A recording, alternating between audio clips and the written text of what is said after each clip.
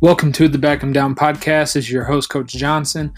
In this episode, we're going to be talking all things NBA, covering some NBA news and well as some stats. Also, each game on the Tuesday schedule.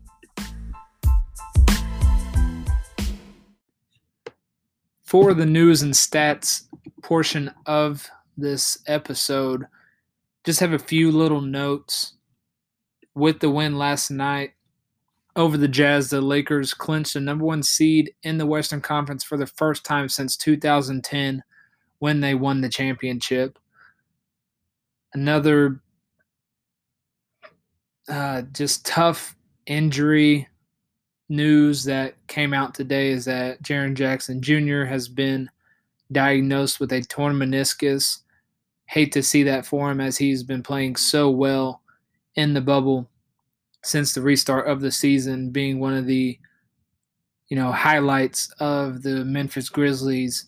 Even though they are 0-3 in the bubble, he has played phenomenal and shown the makings of becoming a superstar in this league. So thinking about him, hoping he has a quick recovery and can get back sooner than later.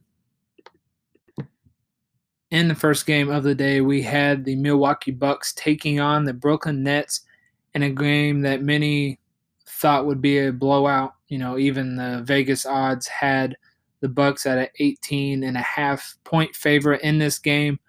But what a very surprising first quarter as the Nets come out firing on all cylinders. And, they're getting strong play from Luwawu, Cabarrot, and Kurucs. Their three-point shooting has given them the lead early. The ball movement is getting the Nets a lot of open looks from the perimeter. Early in this game, they were crashing the glass with a lot of intensity and were coming up with a lot of extra offensive rebounds that the Bucks were not getting. And, that played a factor in this game as we move forward in it. And so did the turnovers that they were able to cause Milwaukee to have. This really hurt the Bucks as the Nets were able to get out in transition and, as I said, get a lot of good looks from the perimeter and play with a lot of pace and a lot of freedom because they weren't having to play 5-on-5. They were having mismatches of 3-on-2, 2-on-1s, those such things that allowed them to score with a lot more freedom. And what a big second quarter the Nets were getting from Justin Anderson as he comes in and knocks down a few threes to really help them extend their lead. TLC was able to continue to score at a high rate in the second quarter. They were picking the Bucks apart by attacking the paint and with quick ball rotations, forcing the Bucks into long closeouts. And, they were just a step late on rotations because of the penetration that the Nets were getting and the ball movement that they had, that they were creating those open looks for each other. And the Nets were fine with the Bucks beating them in the paint as long as they didn't hit their perimeter shots, where Milwaukee struggled in this game. Garrett Temple had a good run in the third quarter as he hit a couple of big threes to keep the Nets in front. At this point in the third quarter, the Nets had 4 players in double figures, so that, that boded well for this team that was kind of playing with a, new lineup of players that hadn't really played a whole lot of minutes together and some guys that are just new to the roster. And I thought another impressive stat for this Nets team in this game is that every player that entered the game had scored at some point. And they had 8 players who had made at least 1 3, going back to how well they were shooting it from the perimeter. I thought a very good adjustment for the Nets was to play the Bucks close and force them to drive instead of giving them open looks, referring back to letting them beat them at the rim instead of getting both their three-point shooting going and being able to attack the basket. It's crazy that the Nets were able to pull this win off today. I know Giannis and Middleton didn't play in the second half of this game, but this is still the first team to win outright as more than a 17-point underdog in the last 27 years. I thought this game was going to turn back in the Bucks' favor after the Nets took the lead and carried it for such a long time, as the players like Frank Mason, Ilyasova really got going, and they just didn't really have an answer for him. But they kept fighting. Cabarrot, Karooks, Justin Anderson, they all continued to produce and help the Nets to a big upset victory.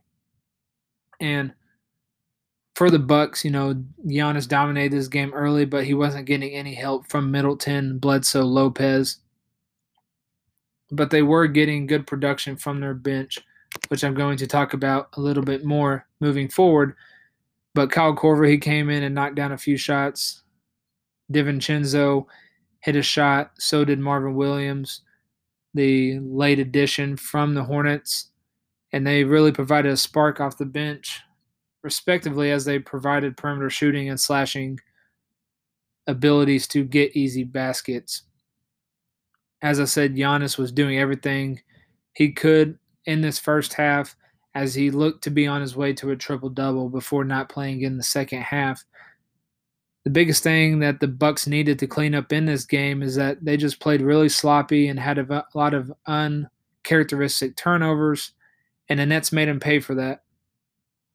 I thought Frank Mason was phenomenal in this game, showing off some of his ability as a scorer, as a setup man, that made him dangerous at Kansas, and we've seen very small spurts of it since he's made it to the NBA.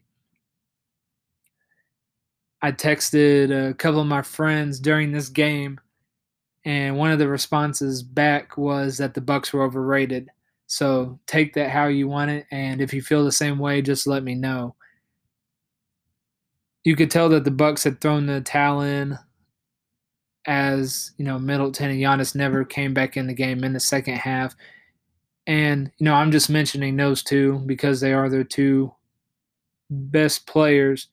But Lopez didn't play, George Hill didn't play, Eric Bledsoe didn't play as well. But even with this happening, I think the Bucks should be able to beat this Nets team that is depleted without Kyrie, KD, DeAndre Jordan, Karis LeVert, Jared Allen, Spencer Dinwiddie, Taurean Prince, Wilson Chandler. Because if the Nets have those guys, this might be a whole different story. Like they could be just putting the Bucks away easily.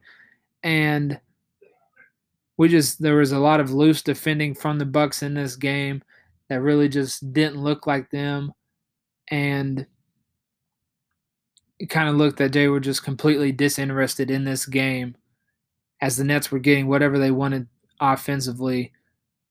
And to take away a few positives from this game for the Bucks, their role players were able to get a lot of minutes in this game, which should bode well for them moving forward in the end of the regular season into the playoffs, building their confidence and helping them get their legs underneath them in case there are games that they are relied upon on when Budenholzer has to go to the bench. And it was wild to see this game take place and the Nets to get a win. And it's big for the Nets to secure this win, as they had dropped their first two games in Orlando, following a couple of games back of the Magic. And they needed a win to try to get back a game as they try to climb back into that 7th spot.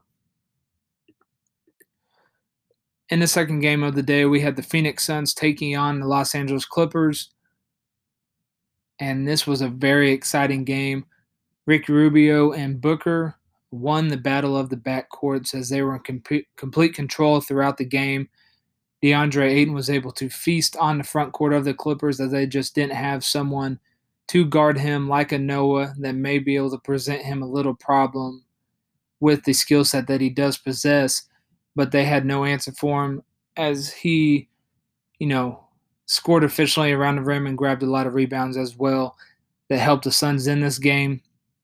I really like what Cameron Payne has been doing since being signed to Phoenix, someone that people probably forgot about and didn't think had much of a career left in him after his last stint in Chicago. But, in these few games since joining the Suns, he's starting to look the part of his draft position as a late lottery pick that may be able to help this Suns team moving forward because he is still a young player, not, being in the league that long and maybe learning from someone like a Ricky Rubio is going to help him grow as a player in this league. I just cannot talk about it enough. The passing ability of Booker, which has improved so much over the past year and made him so much more of a dynamic and dangerous player. Mikal Bridges came up big in this game, hitting 3 threes, providing defense on Kawhi and Paul George throughout the game. Really slowed them until the late parts of this game, mostly in the fourth quarter as they both started getting going, getting to their spots. Kawhi in the mid-range, getting to the basket, knocking down the occasional three, and Paul George using his tight handles and shiftiness to break down a defense as well as create his own shot.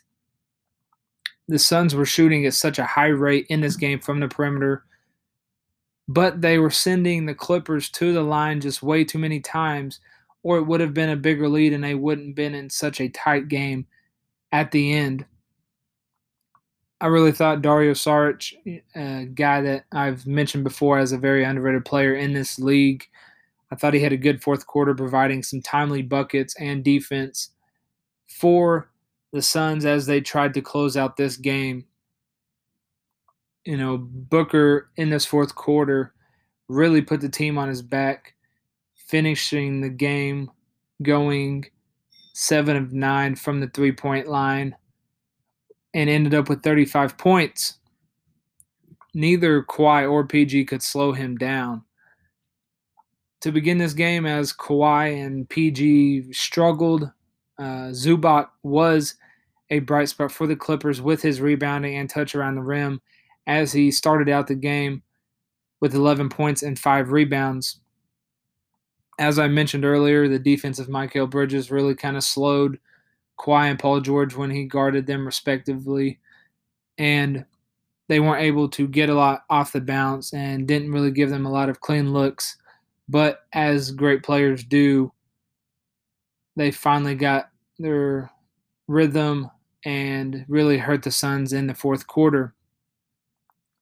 And, that ability for him to come in and knock down three-point shots and guard those guys that are at the top of the league is what made him such a coveted prospect in the NBA draft and why the Suns drafted him to go alongside a scorer, playmaker such as Devin Booker.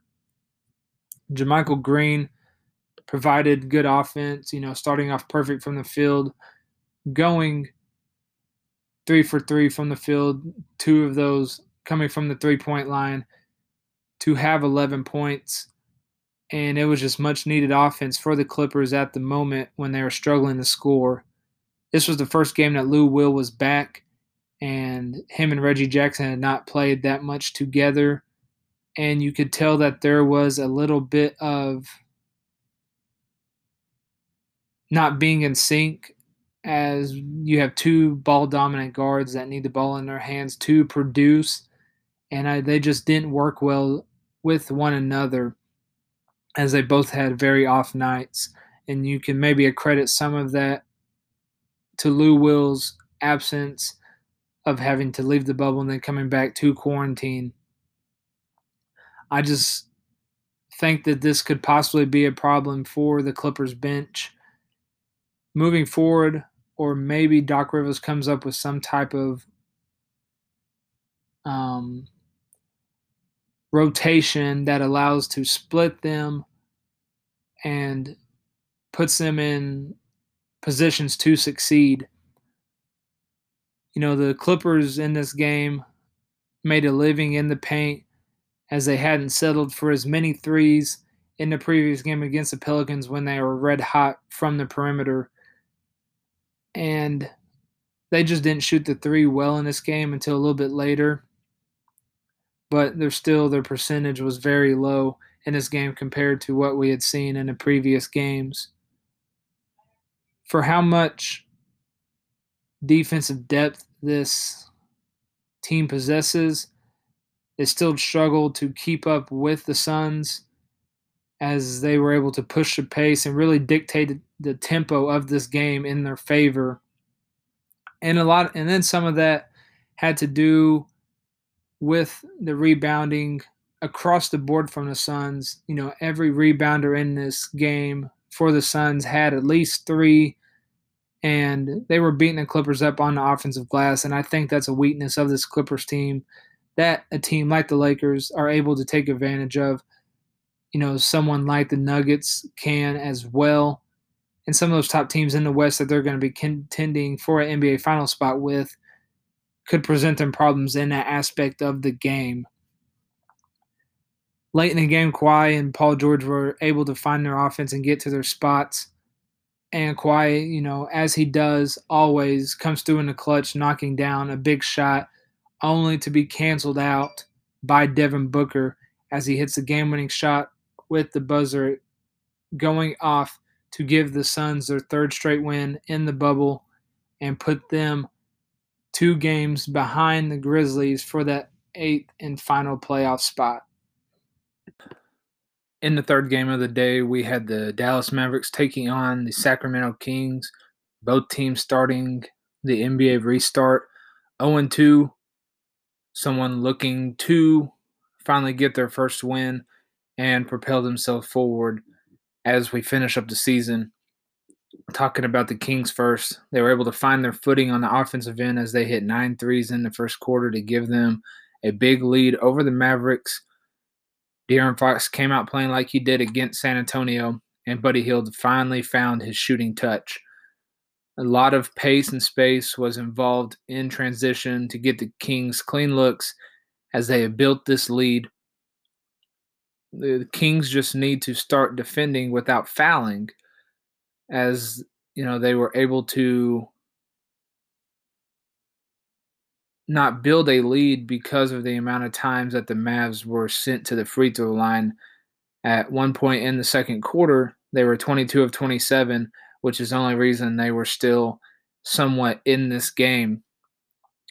If the Kings could have contained the bounce, contain the dribble, however you want to put it, and protect the rim and protect the paint, then they could have easily won this game as long as they continued to play together offensively, which I never thought they got away from. Corey Joseph came up with some huge plays on the offense and defensive side of the ball.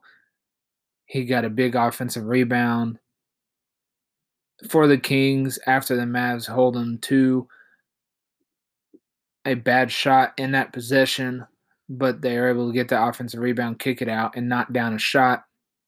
He was also playing very well on the defensive side of the ball as he was able to draw Porzingis's 6th foul and foul him out for the game, which I thought at that point that the Kings were going to be able to win this ball game. De'Aaron Fox speed gave the Mavericks guards a lot of problems. Not really anyone was quick enough to stay in front of him as he was able to get into the paint and kick out 2 shooters who were knocking down shots in this game. The Kings were able to get a lot of production off the bench, starting with Buddy Hield, and it helped them as the starters were not producing. They weren't getting a whole lot out of Harrison Barnes and Benjamin, and that production off the bench really helped this team stay in the game. And, they forced this game to go to overtime. Buddy continued his nice addition of shooting in this game after struggling in the first 2 games and, gave the Kings a shot to win it late, and they just weren't able to pull it off. And this is a tough loss for the Kings as they led for most of the game. Talking about the Mavericks, their defense continues to be an issue, and this is a cause for concern as they have already lost 2 games in the bubble and really needed to gain some confidence moving into the playoffs. Doncic was putting together another masterful performance, and Porzingis was struggling from the field. I really think that the Mavericks are missing the defense of Dwight Powell and Willie Cauley-Stein around the rim and on the perimeter, guarding some of those forwards. I really think they're going to eventually need to give Michael Kidd-Gilchrist a chance to help this team on the defensive end of the floor, as that is the side of the ball that he is most well utilized. And the lack of consistent perimeter shooting outside of Seth Curry is really limiting the explosiveness of the Mavs offense in this game. Tim Hardaway Jr. was able to get going late. The Mavs were finally starting to get some great possessions offensively as Doncic hits a three and Porzingis is inserting himself in the paint by securing deep position. As I just mentioned, Tim Hardaway Jr., he will be the difference between Dallas bowing out in the first round and them causing an upset to advance in the playoffs. There was a point in the fourth quarter where Dallas could not buy a bucket, and this is just a bad sign for a team that has been struggling to guard in the fourth quarters. This team seems completely lost at times when Doncic isn't on the floor and carrying them. I really think the biggest weakness that the Mavs need to address in the upcoming offseason is adding more shooting to go around Doncic, as he does such a great job of creating for others, but they're not knocking down shots right now. And I don't know why he was taking so many threes yesterday, but Dorian Finney-Smith was just shooting at what seemed to be any opportunity he got. What made him so good at Florida and, what his strengths are is driving to the basket and playing defense, which I desperately need right now. Finally, we start to see Tim Hardaway Jr. with a huge three as he moves into second place for threes made in a season for the Dallas Mavericks. I am frustrated with Porzingis in this game as he's bailing out the Kings by settling for way too many threes. Yes, he is a good shooter from distance, but when you have that much size against a team that has no one that can really guard you on the inside, you have to take advantage of that, and that's something that Carlisle needs to sit down and talk with Porzingis about moving forward.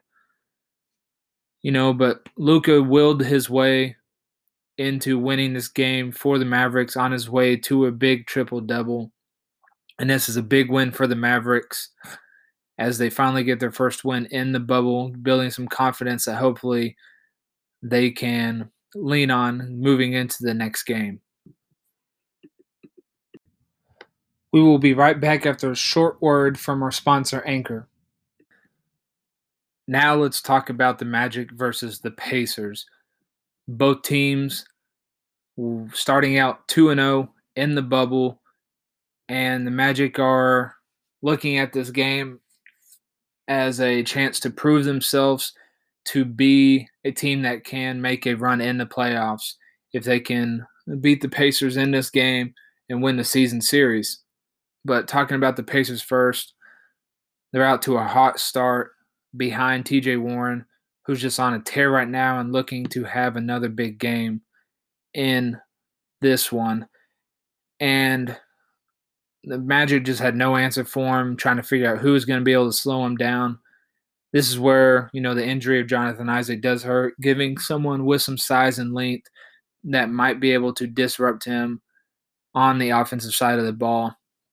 But even on the possessions that the Magic did play good defense and contest shots, the Pacers just could not miss in this first half on their way to 71 points. But the Pacers have been able to rotate the ball, and the Magic are just a step late, which are allowing a lot of open looks or open drives at the basket, causing more rotation and getting the Magic defense out of position.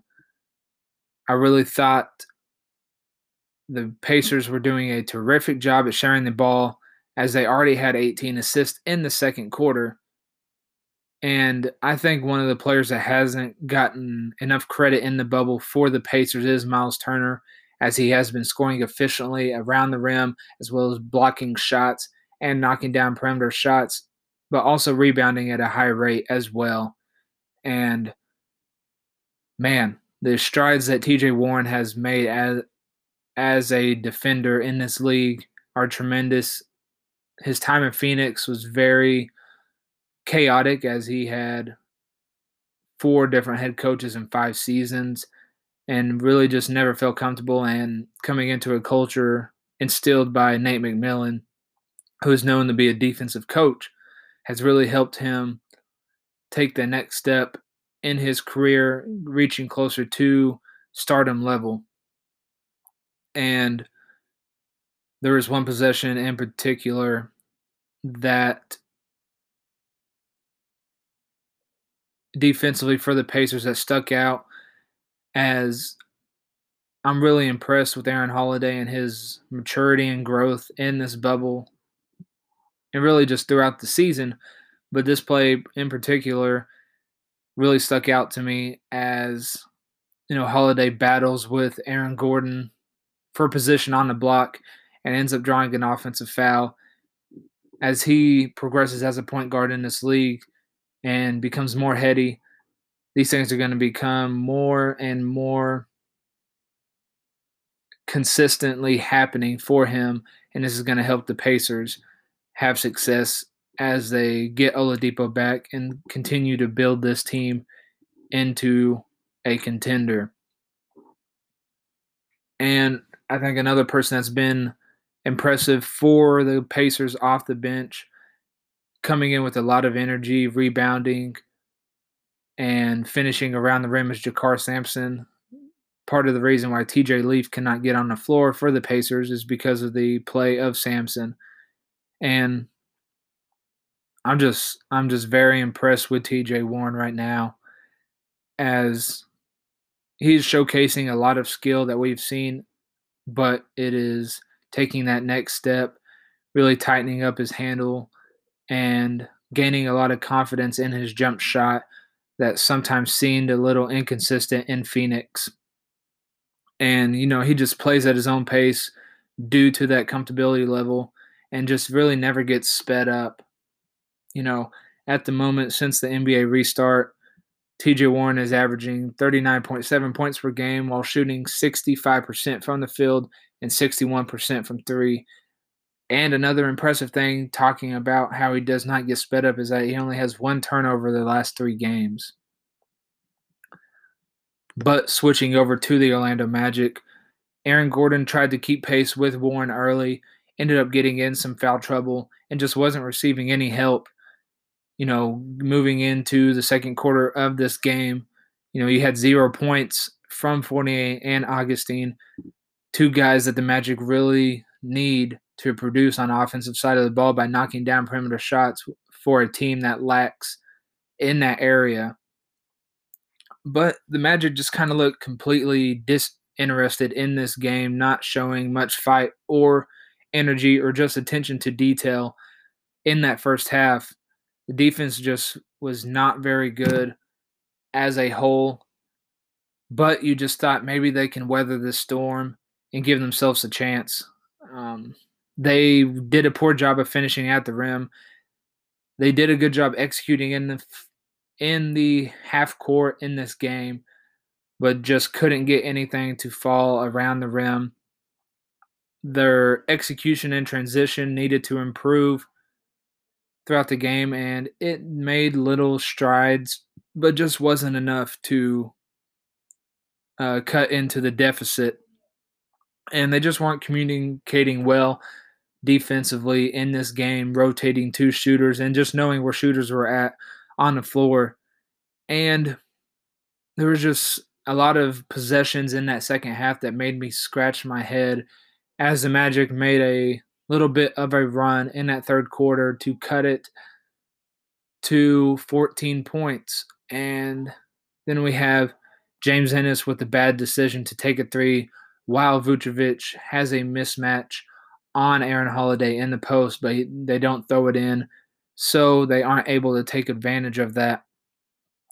The defense was a lot better in that third quarter, as they're giving more help to the primary defender, and the Magic were able to get out to an 8-0 run to start that third quarter. I thought it was smart for the Magic to throw some double teams at Warren, as well as playing some zone to throw the rhythm of the Pacers off. They got into a little bit of a bind when Aaron Gordon picked up his fourth foul and had to go out of the game after making a run and getting back in this game, or at least giving them a shot to make this a single-digit game. There was still no production out of the backcourt for the Magic at this point in the game, and Terrence Ross, kind of felt this pressure and tried to take it upon himself to make some things happen, really forcing his offense. And I just thought it was ruining some of the possessions in this second half, even though there was a few instances where he was aggressive getting to the basket, getting fouled on a three-point attempt that got him at the line. And he ended up having a good second half after having a rough first half, as he had 20 points in the game. Aaron Gordon did all that he could last night to keep the Magic in this game, but it just wasn't enough. Really needed Fournier to step up and provide his usually, 16 to 18 points. And this would have maybe been a different game as the Magic loses game by 11. In the first primetime game on TNT, we had the Boston Celtics taking on the Miami Heat. But let's talk about the Heat first. And they shot the ball well last night, as the Heat are one of the best three-point shooting teams in the league and fire away at a very frequent rate, 7th in the league in three-point attempts per game. Very impressive game by the Heat after coming off the loss to the Raptors. Their defense was tenacious most of the night, really slowing down Boston after their big output on Sunday versus the Trailblazers. The spacing that the Heat were able to create with their perimeter shooting really allowed for the guys like Kendrick Nunn and Bam Adebayo to operate freely as playmakers in offense. Robertson and Tyler Hero were really shooting it well last night, and the Heat really utilized Goran Dragic out of the pick and roll a lot to let him be creative as a ball handler and as a scorer, sometimes getting into the paint after snaking it off the pick and roll and kicking two teammates, or a lot of times the Celtics would get caught behind the pick or going under, and Dragic would pull up for his little lefty jump shot from three. And this was on his way to his 14th point, 20-point game off the bench, one of the top bench players in the league. And he really looked like his former All-Star self, as he did on Sunday against the Raptors. And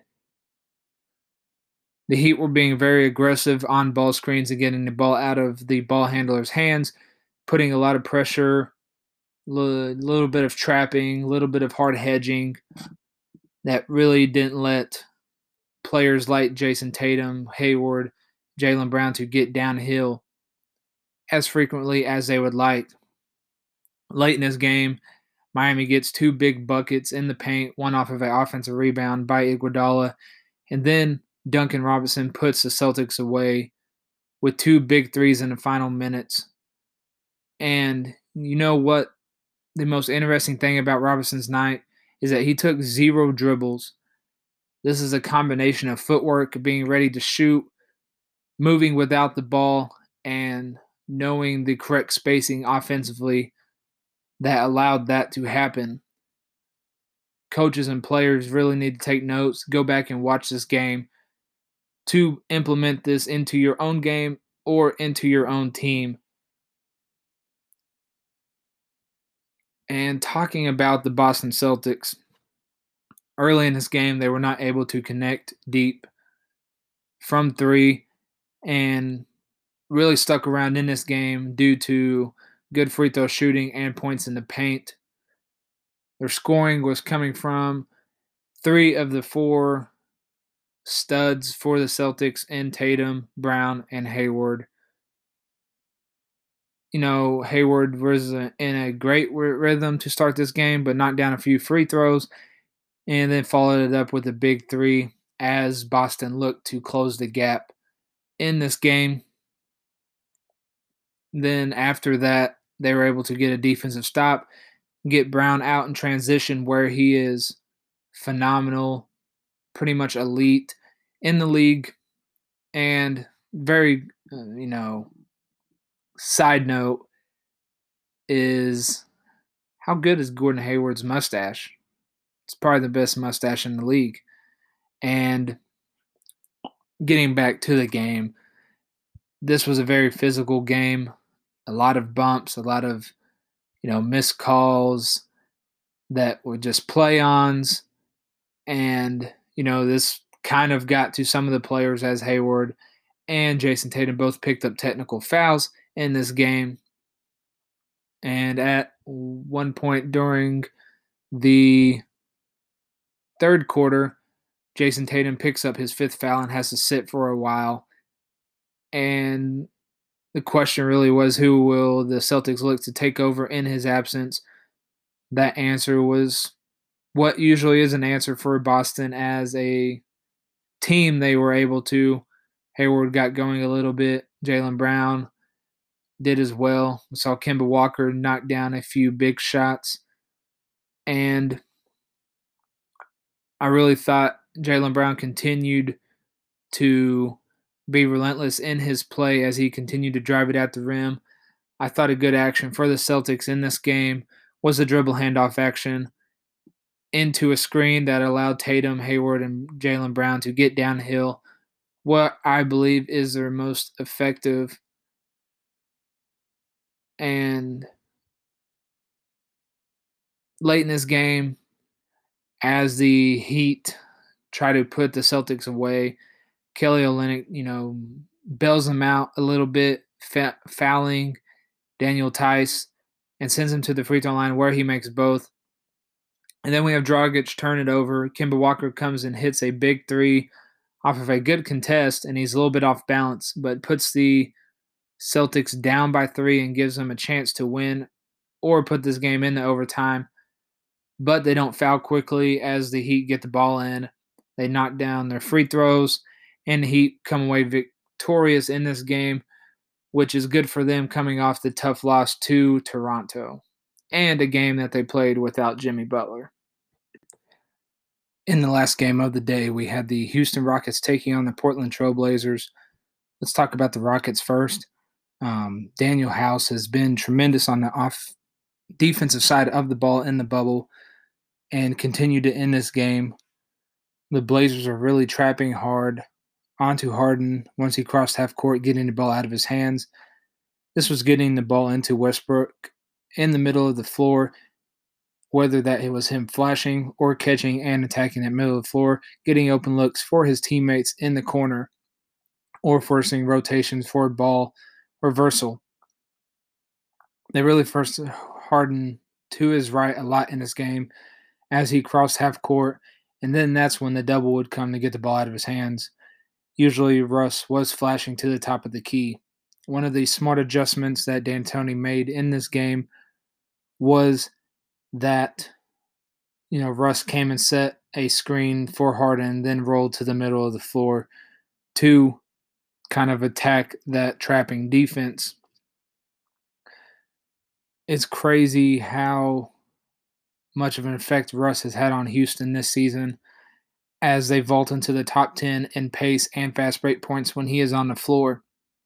The Rockets were relatively cool from three in the first half, but Ben McLemore has continued his hot shooting throughout this game, as he is shooting 60% from three since the NBA restart. Harden was never able to get going in this game as Portland continued to get the ball out of his hands. I liked that wrinkle I talked about, as Westbrook screening for Harden and rolling to the middle of the floor. Jeff Green really lifted up this team as the two stars struggled quite a bit, hitting 5 threes. I really think on that last possession, Daniel House would have stayed solid instead of gambling to get a steal on the possession that Melo hit the big three. Then we might have had a little bit different of a result in this game. Portland did a phenomenal job of sharing the basketball. A good stat for the Blazers that they had averaged 47 points in the paint in the two bubble games since Nurkic's return to the lineup, and against the small ball Rockets, they were on pace for 44. Missing a ton of shots at the rim really crippled them in that first half, but so they couldn't really get going. But they beat him up on the glass, and that is due to the size of the Rockets. But this is the least of the Rockets' problems so far since they've transitioned into this small ball type of game. McCollum had a great bounce-back game in this game, having 20-plus points. Gary Trent Jr. really continued his hot streak from the perimeter as he poured in another double-digit night. The Blazers dominated the glass in this game, securing 63 rebounds. Dame struggled in the first quarter, really first half, but was able to get going in that third quarter, as he had a stretch where he scored 9 points to help Portland pull ahead a little bit. Portland did a good job of sticking to who they are and their big lineup instead of trying to match up with the Rockets. They let the Rockets try to match up with them. And it's very just an underrated part of McCollum's game, as he is one of the best players in the league at utilizing the least amount of dribbles to get off his shot when he decides to attack. Melo continues to come through for Portland, as he has hit big shot after big shot in late game scenarios since the NBA restart. This win for the Trailblazers really is looking to shape up that they're going to have that playing game against the Grizzlies and most likely win that game after the injury news to Jaren Jackson Jr., and we will probably get a Portland Lakers first-round matchup that will be phenomenal. And, that could cause some concern for the Lakers, having such a talented team as the 8th seed, having to play them as the first seed in that first round.